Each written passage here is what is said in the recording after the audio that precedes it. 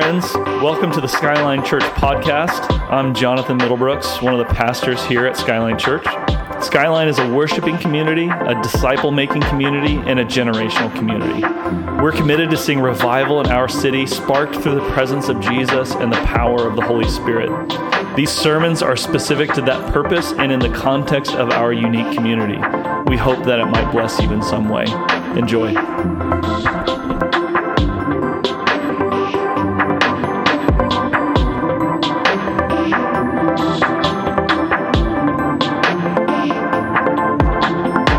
Welcome this morning. My name's Jonathan. If you haven't met me, I'm one of the pastors here, and I'm excited to share God's Word with you this morning. And I just got a phone call from somebody, which rarely happens. So anyways, share God's Word with you this morning and really have something to share that I think is important and I think really means something for us as a church, very specifically for Skyline. But I think there's a reason that God's given me this to share this morning when we have lots of visitors. For some reason, God always puts stuff on my heart when we have baby dedication or baptisms that is just awkward and uncomfortable.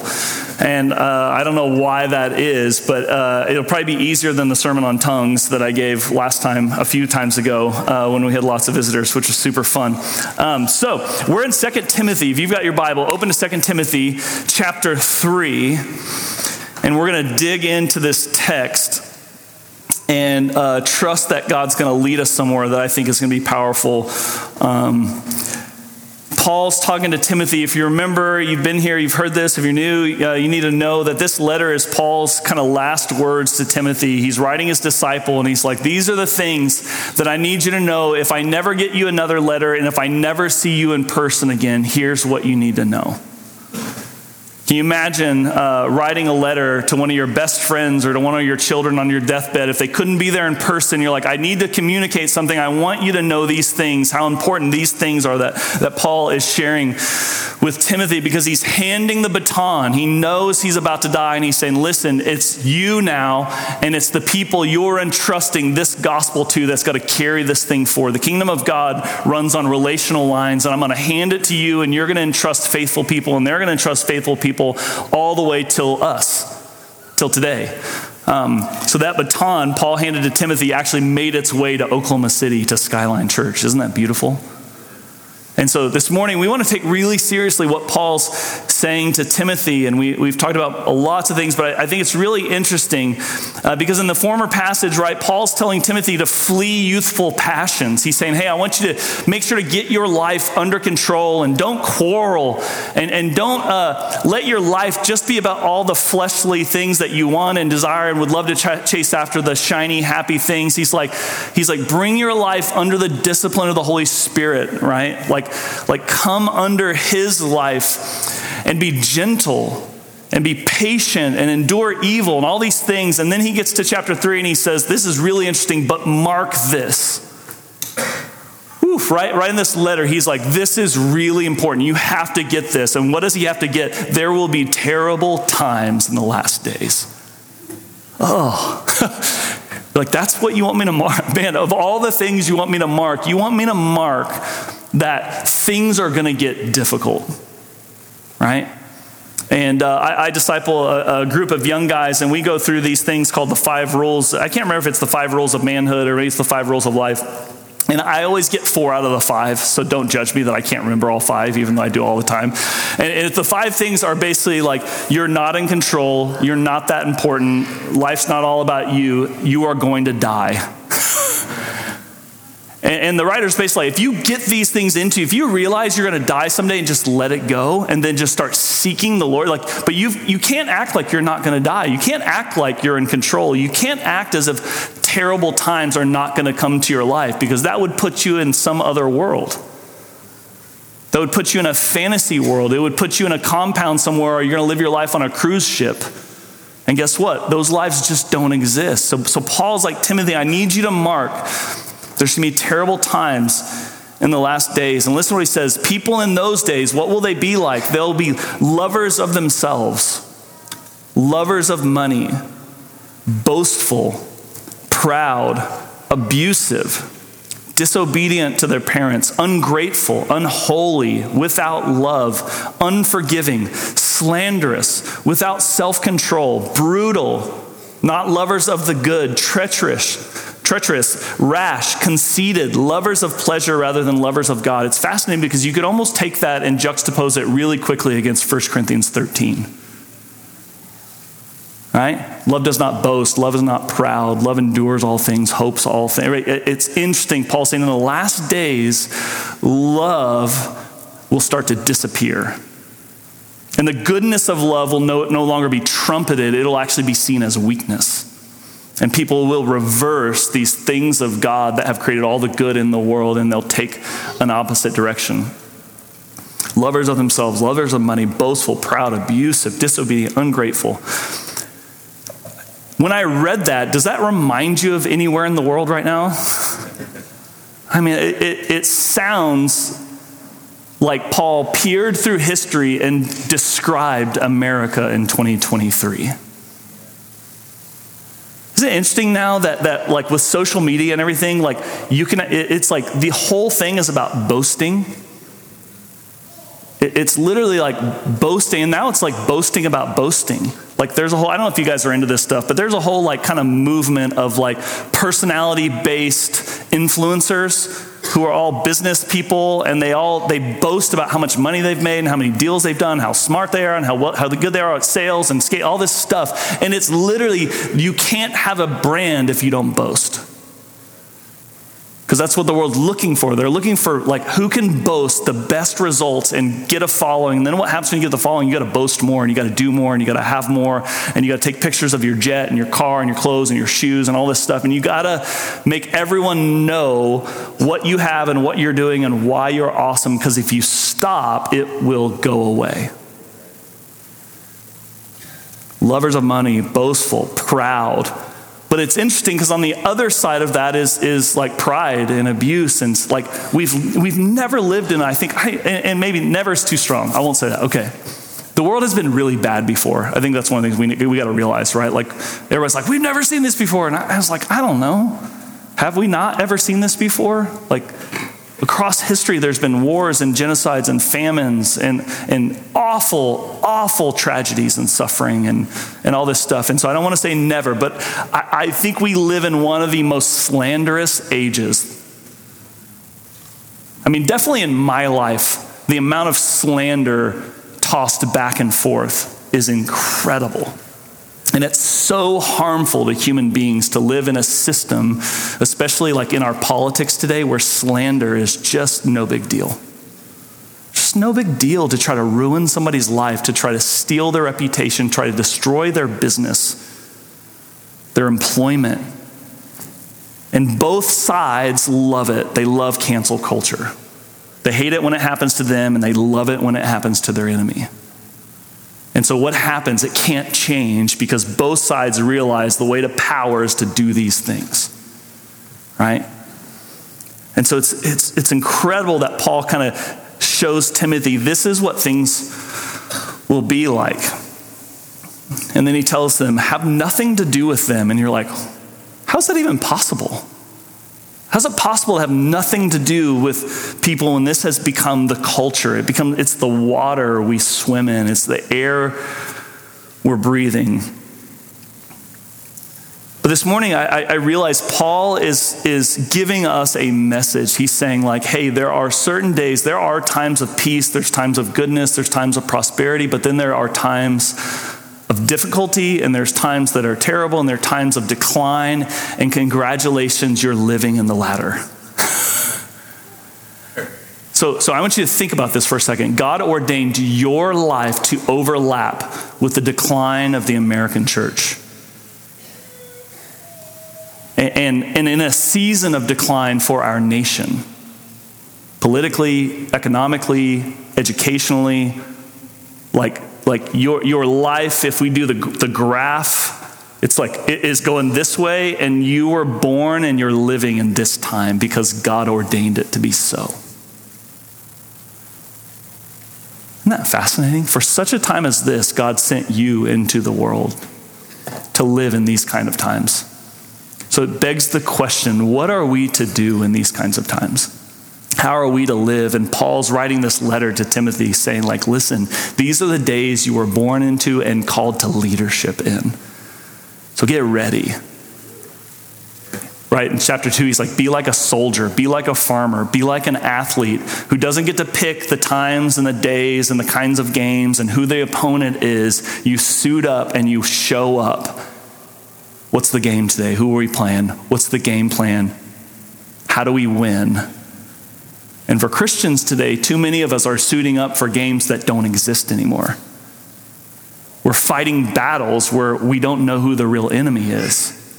Right? As we say a lot at Skyline, if it has flesh and blood, it's not your enemy. So who is your enemy and how do you fight against him in this age? If we're not careful, we'll be, like Paul said, beating the air.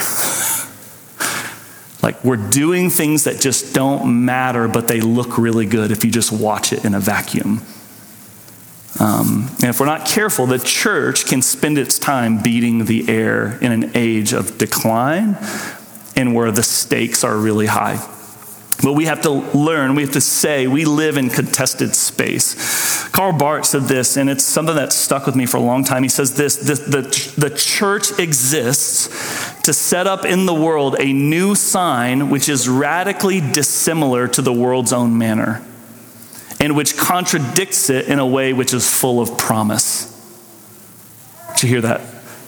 The church is called to set a sign up in a world that is radically different from the world, and which contradicts the world in a way that brings promise and hope. Or Eugene Peterson would say it this way, the church is called to be a colony of heaven in the country of death. Again, we are living in a season of the country of death. The question is the church a colony of heaven? Or has the church been colonized by the culture of death? Have we been co-opted? Have we been compromised? And so it's really interesting because when you look at this scripture, it's really easy for Christians to read the scripture and just go like, the world is so bad, it's so ugly, it's so terrible. We're so right in our judgment of the world. And yet it's easy to skip verse 5 because I skipped it earlier. Did you notice that I skipped it? He reads all those things and then he says, these kinds of people in the terrible last days will have a form of godliness but denying its power. I don't think Paul's talking about the world in that list, because the world doesn't have a form of godliness while denying its power. Christians have forms of godliness while denying its power. Paul's saying, these in the terrible last days, what you'll find is you'll find all of these things in the church. Whew. People will be lovers of themselves, lovers of money, boastful, proud, abusive, disobedient to their parents, ungrateful and holy, without love, unforgiving, slanderous, without self-control, brutal, not lovers of the good, treacherous, rash, conceited, lovers of pleasure rather than lovers of God, having a form of godliness but denying its power. We said this before, if you have a sick culture, it usually means you have a sick church. So the church can't sit on the sidelines in America today and throw stones at the culture, saying, look how bad it is out there. We have to turn inward and say, what's happening in here? And what's happening in me? Somebody said, I can't remember, Lance quoted it. Lance, I don't remember if this is your quote, but it's like, if you want to see revival, go into your closet, draw a circle and stand in it and ask God to bring it in the circle. If you want revival, do that. Say, God, bring revival in me. Revive me first. And then just expand the circle to your family. Bring your family inside of it. Say, God, bring revival in this circle. I mean, but it's so many times we think, oh, God, bring revival out there. Fix the world. Fix all those terrible, bad, unholy people. And God's looking at us going like, really? Are your hands clean? Right? Psalm 24, is your heart pure? Is your conscience clear? Can you throw a stone? Are you without sin? So I think Paul, because he goes on right here, is to say, these are the kinds of people who worm their way into homes and gain control over weak-willed women Can we just make sure that like this doesn't say all women are weak-willed? Can I just qualify there? But there are weak-willed women and there are awful male leaders. There's two sets of people in this little text who are loaded down with sins and are swayed by all kinds of evil desires. What do bad leaders do? They find people who feel shame and want to fix that shame by performing and by giving leadership to people. And these people will manipulate human beings so that they can control them and they can get what they want. They're swayed by all kinds of evil desires, always learning but never able to acknowledge the truth. Just as Jambres, anybody know? I don't know. Jambres, I'll go Jambres. Opposed Moses. So all these men oppose the truth, men of depraved minds who as far as the faith is concerned are rejected, but they will not get very far. As in the case of those men, their folly will be clear to everyone. So Paul's talking about leaders who are coming into the church who are these kinds of people, have these kinds of hearts, have this kind of character, and they worm their way in to gain control over people, manipulate them, and use them to fulfill the desires listed above. To use them for money and pleasure and power. So I think Paul's talking about compromised Christian leaders. Just last night, I heard another story of a very well-known Christian leader who has been credibly accused of sexual immorality. And it just feels like every 3 or 4 days or every couple weeks, there's someone else who's falling, someone else. And it's terrible because it's like one of these people where I'm like, one of the most meaningful moments of my life happened in that place under the thing that man, through God's power, built. And it just breaks my heart. Breaks my heart for his family, for his wife, for his children, for all the people he discipled and prophesied over. And I'm just going, Lord, what is happening today? What's happening? And it doesn't mean that all the things that God did through him are worthless. I don't believe that. Like, we just got to go back to our Bible, read the Old Testament. You won't find a single leader in there that was without sin or didn't screw up or didn't lose everything at some point. So I'm not saying the whole thing that gets built by people like that who fall is worthless. I'm not saying that, but I'm also saying, why is it happening so frequently? So at some point, if what you're doing continually produces a certain result, you have to start asking yourself the question, what is it about what we've built and how we're doing things is creating this story over and over and over again? Maybe what we're doing or how we're doing it actually isn't according to the way God created us and called the church and how he wants to build things. Because the Bible's pretty clear, right? In Malachi 2:3, God says this, because of this, I will rebuke your descendants. So God's saying the compromise in the priesthood, in the temple, in the kings, with the prophets, with the shepherd, all these people, because of how you're acting and because you're not taking care of my house and living according to my ways, here's what I'm going to do. I'm going to rebuke your descendants. Listen to this. I will smear on your faces the dung from your festival activities. So the question today in the American church, do we know that God? Do we know that God? The God who says, listen, you're so compromised. You know what I'm going to do? I'm going to take the dung from the animals as they excrete it while you murder them, cover their blood. I'm going to take that dung and I'm going to smear it on your face because that's how I feel about your worship and your sacrifice and your prayer. Or do we just know Jesus is my homeboy? He's my buddy. He goes everywhere I go, right? Like judgment isn't a thing, because God is love and he just loves everything and always and all things. And, it's just like, and yet God says, listen, how you do what you do in my presence, in my name, it matters. You know what the story of Cain and Abel is really about? How seriously God takes sin. That's what it's about. It is like a story about how serious God takes how we treat each other. And then it's a story of redemption and grace because God tells Cain, I'm going to protect you even in your sin. As I send you away, I'm still going to protect you. I'm still going to call you back. But in the midst of it, He says, I'll smear on your faces the dung from your festival sacrifices, and you will be carried off with it. So, in that, if we start to look at what's happening in the world and what's happening in the church, right, with leaders following and all this stuff, I think at some point we have to start to question what we're building and why we're building it and how we're building it. And what is the result? And then after that, I think we have to say, what is God looking for? This is the key. What does God want? Not what do Americans want? Like, where do American Christians want to worship? Where do they want to go? Because I'm old enough to remember when we moved out of really beautiful church buildings into strip malls.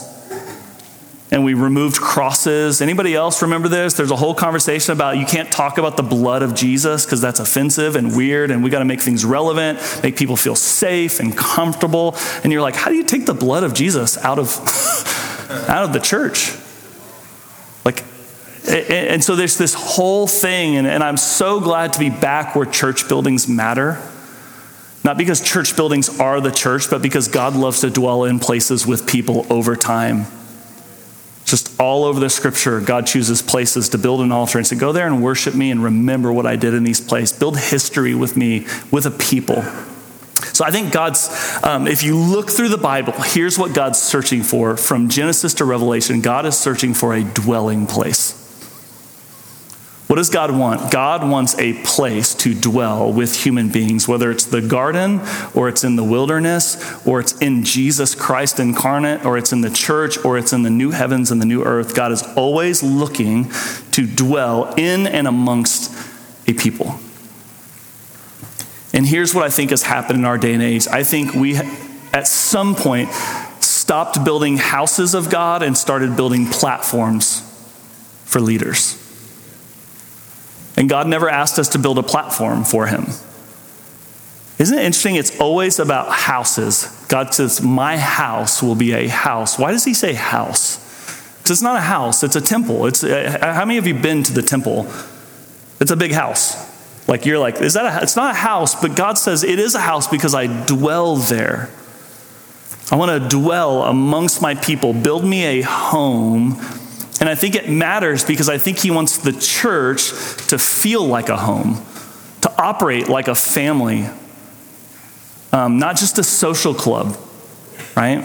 And not just a collection of individuals who happen to agree on a few things. It's brothers and sisters, mothers and fathers. There's a reason he uses house and home.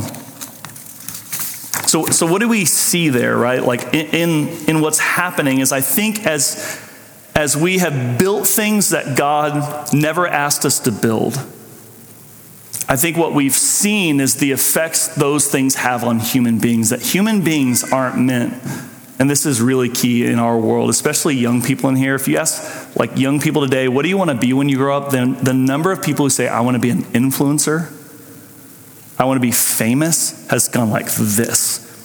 And can I just say, like, God didn't wire us for fame. He didn't wire us for celebrity. It eats human beings. It corrodes them and corrupts them. And the desire for it, just like Paul says in 1 Timothy 6, the desire to be wealthy, like that desire in you to be rich and to have no cares, all this stuff, guess what? It can corrupt you in the same way the desire for fame and prominence, it corrupts human beings. And the problem is we have built the church in a way that does that for people. And then when it eats them alive, it eats them, chews them up, eats them, and spits them out. We blame the person rather than the platform. Isn't that interesting? So what we do is just go get a new person and put them in the same thing. And then we just like wash, rinse, repeat. And I get it that you're doing that right now. And I get it. And I don't know where this is going in the church, and I don't know how to get out of it. But there's a reason also that one of the things we've tried to do at this church, and I try to do it by sitting down. Do you notice even my body language right now? Like, I'm trying to match who I think Jesus is. And I don't want to walk around the stage and have you think I'm funny and awesome and witty and wow, he crafted an amazing talk. I want you to hear his word this morning, and I want you to get through me because I'm not impressive and I don't have it all together and I don't have all the answers. I just got called to be up here. That's it. And I'm one of 300 people. The best sermon I heard this week, guys, was Jonathan Klein. He's right over there at 5:30 in the morning, give a 5-minute talk on his devotionals. And I sat there going like, oh my gosh, wow, the priesthood of all believers. What, like, ugh. Luke 14, salt is good, but if salt has lost its taste, how shall its saltiness be restored? It is of no use either for the soil or for the manure pile. It is thrown away. He who has ears, let him hear. I think we're living in a transitional period where the salt has lost its taste, but we keep producing it, hoping it will come back. And so we're like, well, let's just keep trying. Maybe we'll get better at it. Maybe we'll figure out a new way or a new gimmick or a new technology or a new strategy, and it'll come back. And it's not coming back. And it's churning through people, and it's churning through leaders, and it's having no impact in our society. What we've basically seen in this generation is Christians gathered into larger and larger and larger containers, while the church in numbers has declined and declined and declined. And here's what I think has happened. I think we have traded the difficulty of a home life together for a community kind of disembodied. Nobody knows me. Nobody knows if I'm there or if I'm not there. Nobody knows if I give or I don't give. Nobody knows much of anything about me. I show up, I listen, I observe, I spectate, and I leave.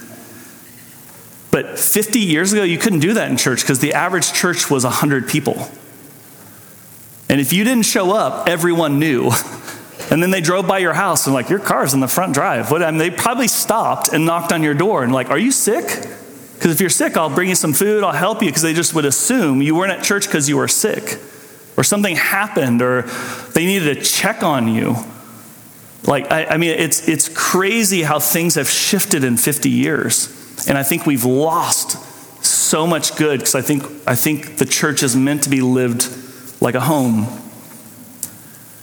But Jesus said right before the salt passage about costly discipleship, and here's what I think. I think costly discipleship is really salty. And Dietrich Bonhoeffer wrote a whole book about this, but I think discipleship that isn't costly loses its saltiness really fast. It seems really exciting at the beginning, and then it just it's diminishing returns. So what does this look like? If this is all true, and again, I'm not here to convince you. You might be sitting here thinking, I think you're totally wrong, and that's okay. But if you're like this, I think this is true, I think this is right, but you're like me, I don't really know what to do about it. I think our generation is obsessed with changing systems. I don't know how to do that. I don't know how to change the church in America. I have a little bit of influence here. That's why I'm going to put my hand to the plow in this group of people. But I think the Bible says a lot about this, especially in the Old Testament. So I want to read this. What can we do to respond today? Amos 9:1. Again, here's what God is saying to Israel. He said, I saw the Lord. Amos said, I saw the Lord standing by the altar. Where's the altar? It's in the temple. He's like, I saw God in the most important place at the altar, and God said, strike the tops of the pillars so that the thresholds shake.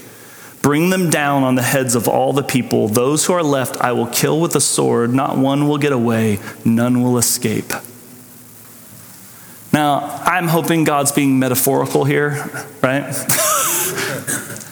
But listen to what he's saying. He's like, where this has gone is so far from my heart, from human beings, I'm going to have to destroy it and rebuild it. But listen, it's crazy. In Amos 9:11, he goes back and God says, in that day, after I do all these things, after things get really bad, you know what I'm going to do? In that day, I will restore David's fallen tent. Why David's tent? I want you to think about that for a second. Why David's tent? Of all the different iterations of the temple and of Israel and all these things, why not Moses' tabernacle, right? Why not Solomon's temple? You know, why not Obed-Edom's house with just a little bit of group of people in the ark and they're blessed? Like, of all things, why did he choose David's tent to say, I'm going to restore that? I'm just going to give you a second to ponder.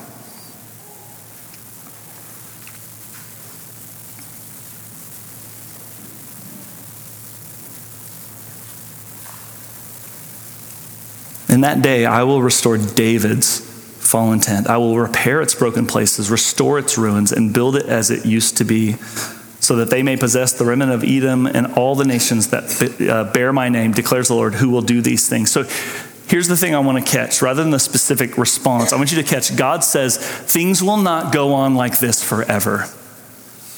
That's where the hope is. Things have gotten really bad and they're going to get worse, but guess what?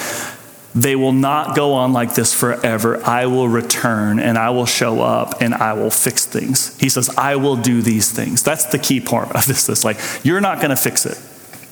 You can't cause the problem and then fix it, friends. Right? So like we cause the problem, we don't get to fix it. God says, I need you to kind of move out of the way. Let me fix it in the way I want to fix it. Joel 2 says this, even now declares the Lord. So what can we do to respond? One is to acknowledge, and this is, friends, this is key. If we don't get to the truth, we won't respond rightly. And here's the truth. There is judgment, like currently, on our nation and on our church that is from God, that is right. Can we just say he's right? Right? Chase said at one time, he read in a book, he's like, Romans 1, when you read all this stuff that's happening, he's like, this isn't the evidence that God's judgment is coming. This is the evidence that God's judgment is here. And we're living in it. And so what do you do when you recognize that we're living in God's judgment? What you do is Joel 2, it says, even now declares the Lord, return to me with all your heart. What do you do when things go bad and stuff is in decline and the world is getting worse and there's wars and rumors of wars and there's all this stuff and everyone wants to say the world's ending and Jesus coming back, all this stuff. But what does God say? God says, in all that stuff, here's what I want you to do. Return to me with all your heart. So the question is, in this day, is my whole heart with Jesus? That's the question I have to answer really personally. Is my whole heart, all my heart with Jesus? Return to me with all your heart, with fasting and weeping and mourning. So the question is, when I read the news and I hear about a leader falling or I see a friend walk away from their faith, what do I do with that? Do I kind of go like, oh, that's a bummer, and I move on with my life? Or do I fast and weep and mourn? Rend your heart and not your garments. Return to the Lord your God, for he is gracious and compassionate, slow to anger and abounding in love, and he relents from sending calamity. Who knows, he may turn and have pity and leave behind a blessing. Blow the trumpet in Zion, declare a holy fast, call a sacred assembly, gather the people, consecrate the assembly, bring the elders, gather the children, those nursing at the breast. Let the bridegroom leave his room and the bride her chamber. Let the priests who minister before the Lord weep between the temple porch and the altar. Let them say, spare your people, O Lord. Do not make your inheritance an object of scorn, a byword among the nations. Why should they say among their peoples, where is their God? So what's the response when we see the church is in decline, we see leaders falling, and we notice, which isn't happening here, but it's happening everywhere else, where we notice that the young have left the church. I mean, I praise God that our church now is like almost majority under 30. It's incredible, but I promise you, if you travel to churches, that is not the case. Young people have left the church. We have to ask ourselves, why? Why do 75% of kids raised in Christian homes, in churches, in America, leave their faith in college? That's the stat. And some people say 60, some say up to 85. Right? If you were doing anything else where you did a procedure and the patient dies 85% of the time, you would probably stop and question, are we doing it wrong? Is there something about our life in relationship to money and sports and business and where we live and how much we go to church and how much I read my Bible and how I treat my neighbor? And is there something wrong? Because the result we are getting is not what we desire. The Bible says when you see these things happen, blow the trumpet, sound the alarm, call a fast, weep between the altars. There's a study done by Pine Tops Foundation 4 or 5 years ago. They estimated if nothing changes in the American church, in the next 20 years, we'll see 42 million young people leave the faith.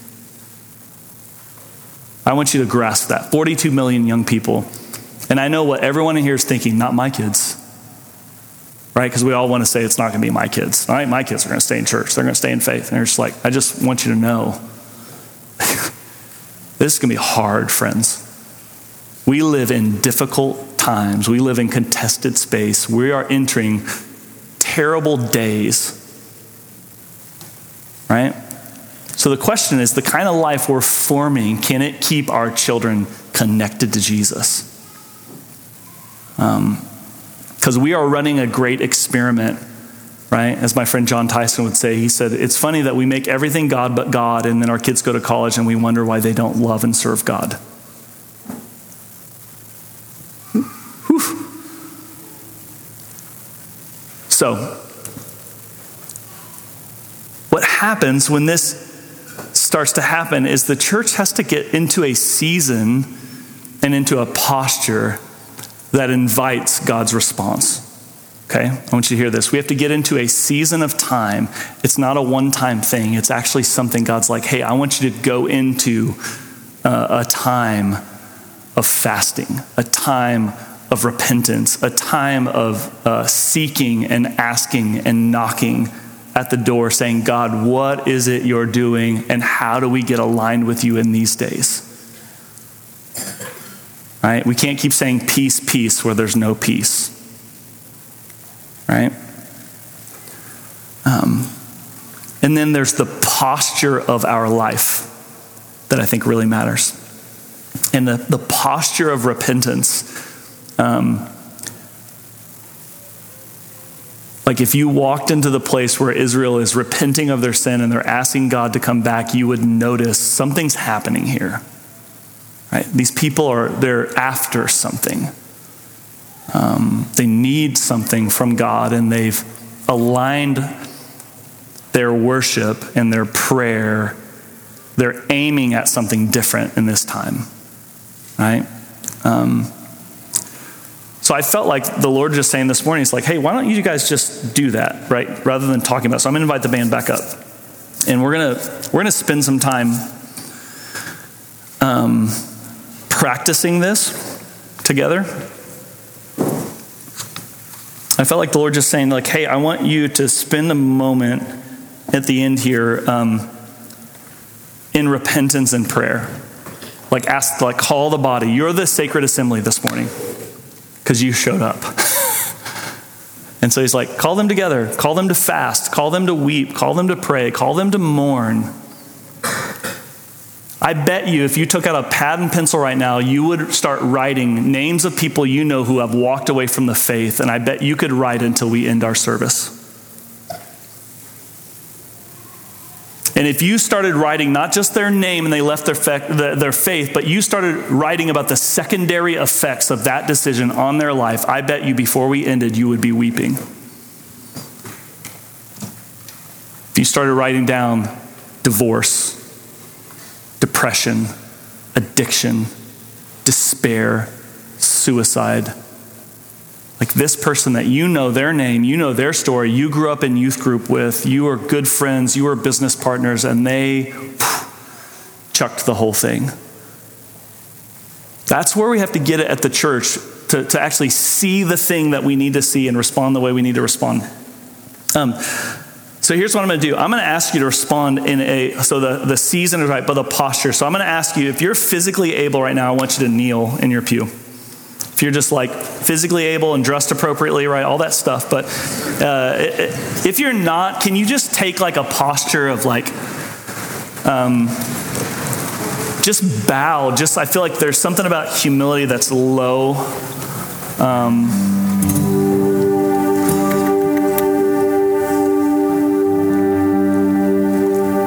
I'm actually going to ask for, is Sue in here? Where's Sue at? Get up here, Sue. Come on up here. Lance, would you come up here? I just felt like the Lord asked me to have a couple people just pray. I don't know, is Billy still here? Billy, come on down here. I think you showed up for a reason this morning.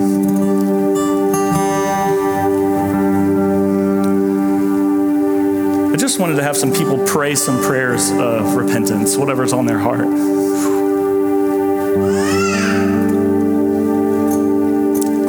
Because sometimes we need to hear what it sounds like to get your own heart postured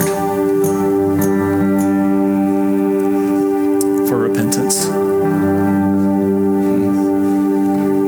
And what are we repenting of? We're repenting of compromise. We're repenting of idolatry. We're repenting of apathy and lukewarmness.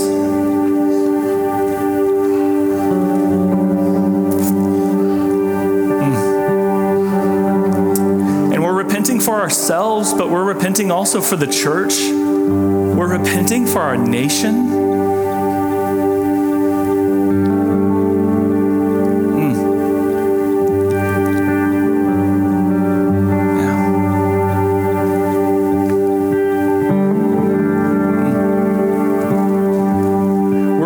That we created systems that have harmed human beings. For all the church baggage, for all the fallen leaders, for all the stuff that we have given our hearts to, given our money to, helped build that weren't actually God's plan. And we can just be honest here this morning, there's none righteous. There's no one here who can be like, I'm so glad I didn't participate in that. No, we all can just say, God, we are sorry for where things have gotten to.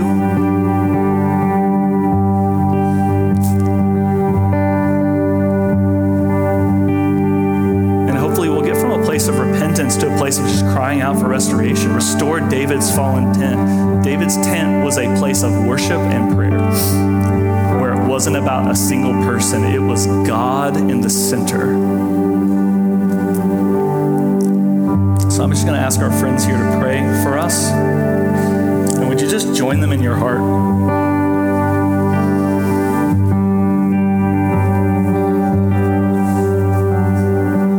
Holy Spirit, come. Spirit of wisdom and revelation, fall on this place.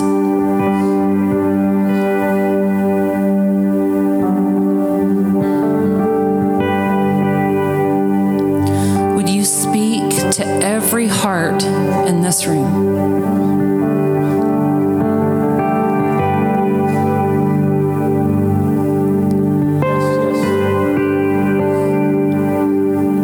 Would you begin to give us specific things that you're calling us to release? Would you reveal our idolatry? Holy Spirit, thank you that your voice is kind. Thank you that conviction comes with no condemnation. Thank you that the voice of the accuser has been silenced. So, Holy Spirit, we welcome your voice of conviction and we say no to accusation and condemnation. But our hearts are tender to you, Lord Jesus.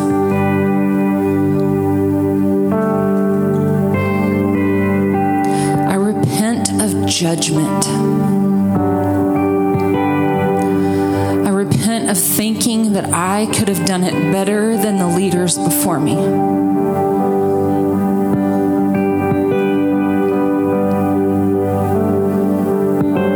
I repent of distraction and of putting other things in front of you, Jesus.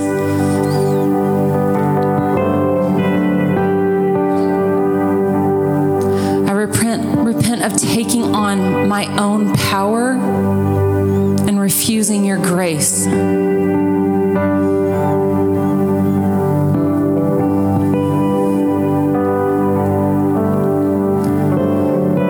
repent for seeking to build my own empire, for chasing comfort and stability above you.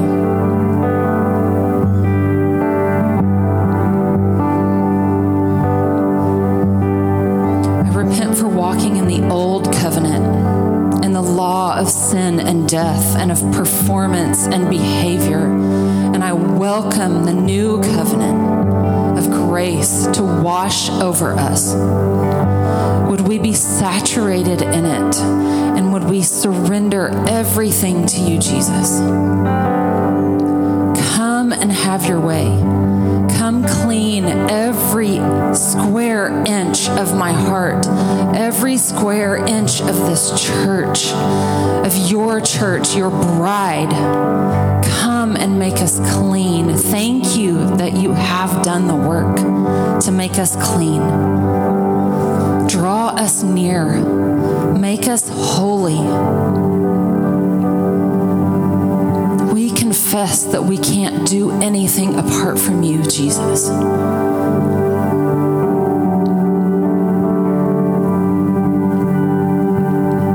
welcome you here. We honor your presence as Lord over all, Lord of our lives, Lord of this church, Lord of your church across the globe. You are the King. So we surrender and submit to you. Speak to us specifically how it practically looks to step into a season of consecration to you, of responding to the invitation to come closer, to allow you more access, to dismantle every stronghold, to tear down every idol where we've put people and things and ministries and church above you. We repent and we welcome you to come with your light to rearrange our priorities and our affections. Come, Holy Spirit.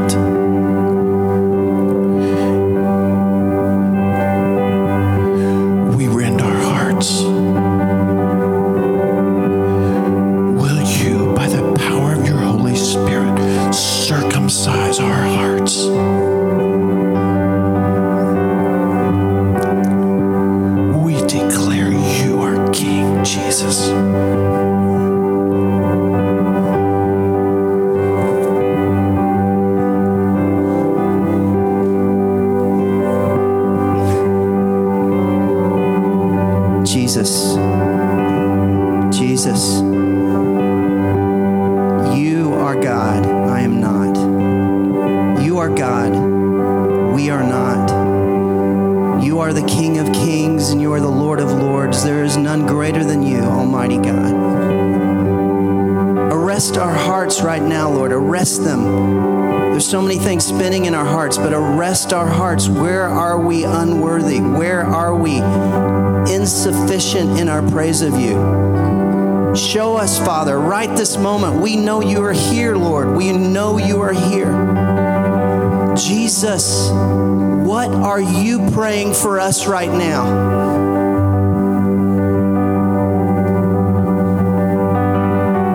Jesus, you sit at the right hand of God and you are an intercessor for us. What are you praying? What are you praying for Billy? Lord, I want to hear your heart. I want to know how to confess and surrender. For Lord, we need to surrender to you. We cannot move. We cannot live without surrender. So Jesus, where is it? Reveal to our hearts. Reveal to our hearts now. Everyone here in this room, sitting alone, sitting with their families, with their friends, would you arrest our heart right now and show us where are we not surrendering to you, Almighty God? We want to give that to you. We want to lay it at the altar. Before we leave today, Lord, we want to leave it at the altar right now, Jesus. We want to surrender that to you.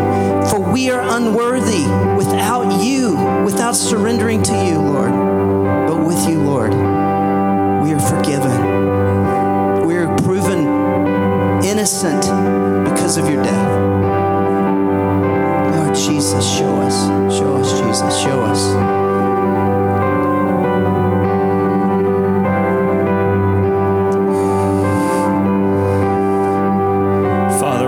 Thankful this morning that you have called us by your name and that you never leave us with just the bad news. You never leave us just in our sin or our rebellion, but you actually say, if my people who are called by my name will humble themselves, of their sin, that you'll hear from heaven, God, and that you'll forgive our sins. And it actually says you'll heal our land. So this morning we repent, Jesus. We agree with you about what's been happening. We agree with your judgment that in many ways we have become compromised. We've become worldly. We have pursued all the good things that you have created and not worshiped you and not surrendered to you, all those things. And we just this morning, I agree with Billy's prayer, we want to be surrendered, and we are thankful that you are merciful and compassionate, that you're slow to anger. That's who you are, and you always are looking for a way to relent of your judgment and invite us back into your embrace. And so we just pray right now, God, I pray for the church in America that we would enter into a season of repentance. God, I pray that waves of repentance would hit the body of Christ in these days, and that you would call us back to our identity as being a house of God, a dwelling place of God, a house of prayer for all nations, God, that in the church there would be neither Greek nor Jew, slave nor free, male nor female, but we would reflect your nature into the world, that we would be salty, God. So would you restore to us, Jesus, the joy of salvation? Restore to us the joy of salvation, that the church would be a community of joy because its job is looking at you, the most joyful being in the universe. Father God, we love that that's who you are. This morning we pray that you would call us back. And I thank you, God, that you have called us to such a time of this to bring revival in this generation, not because we're smart or because of our technology or our strategy, but because it's what you want. You want that no one would perish, that all would come to repentance. That's who you are, God. And so we, in this moment, want to clear our lives out. We want to clear our hearts out. We want to make space for a season of repentance, for a posture in our lives of humility, Jesus, and grace to enter in deep, deep, deep into the church, that's who we are. Who is the church? They're the humble, grace-filled, grateful ones. Oh, Jesus, come. Holy Spirit, we love your work. I just pray that you would be so near. Anyone in here, God, who has been wounded or hurt by the church right now, Holy Spirit, would you come and restore? Would you come and bind up the brokenhearted? God, anyone here who's suffering today, who is struggling, who is living in these kind of days we talked about, would you come and be near right now, Holy Spirit? Would you come and minister the love of Jesus to their hearts right now? Love you, Jesus. We pray in your name. Amen. Amen. Friends, here's how we're going to end. I'm going to invite the band to sing this song, but I'm also just going to invite you to stay and worship if you want. We're a little bit late on time, so feel free to go grab your kiddos, or if you need to leave, do that. But would you just stand to your feet? And I'm going to just speak this morning before you leave, which is like we can either kind of wallow in despair at the days we've been born in, or we can say, I want to be part of that revival generation. I want to be a part of the leaders who grabbed the law and took it to the center and read it out loud and said, we're going to live for God in these days. That's the invitation today. So the kiddos should be coming back in soon. So let's just sing until the kiddos return. And you're free to go at any moment once your kids come. You're free to go, or you're free to linger as well. We'll be here for a little bit.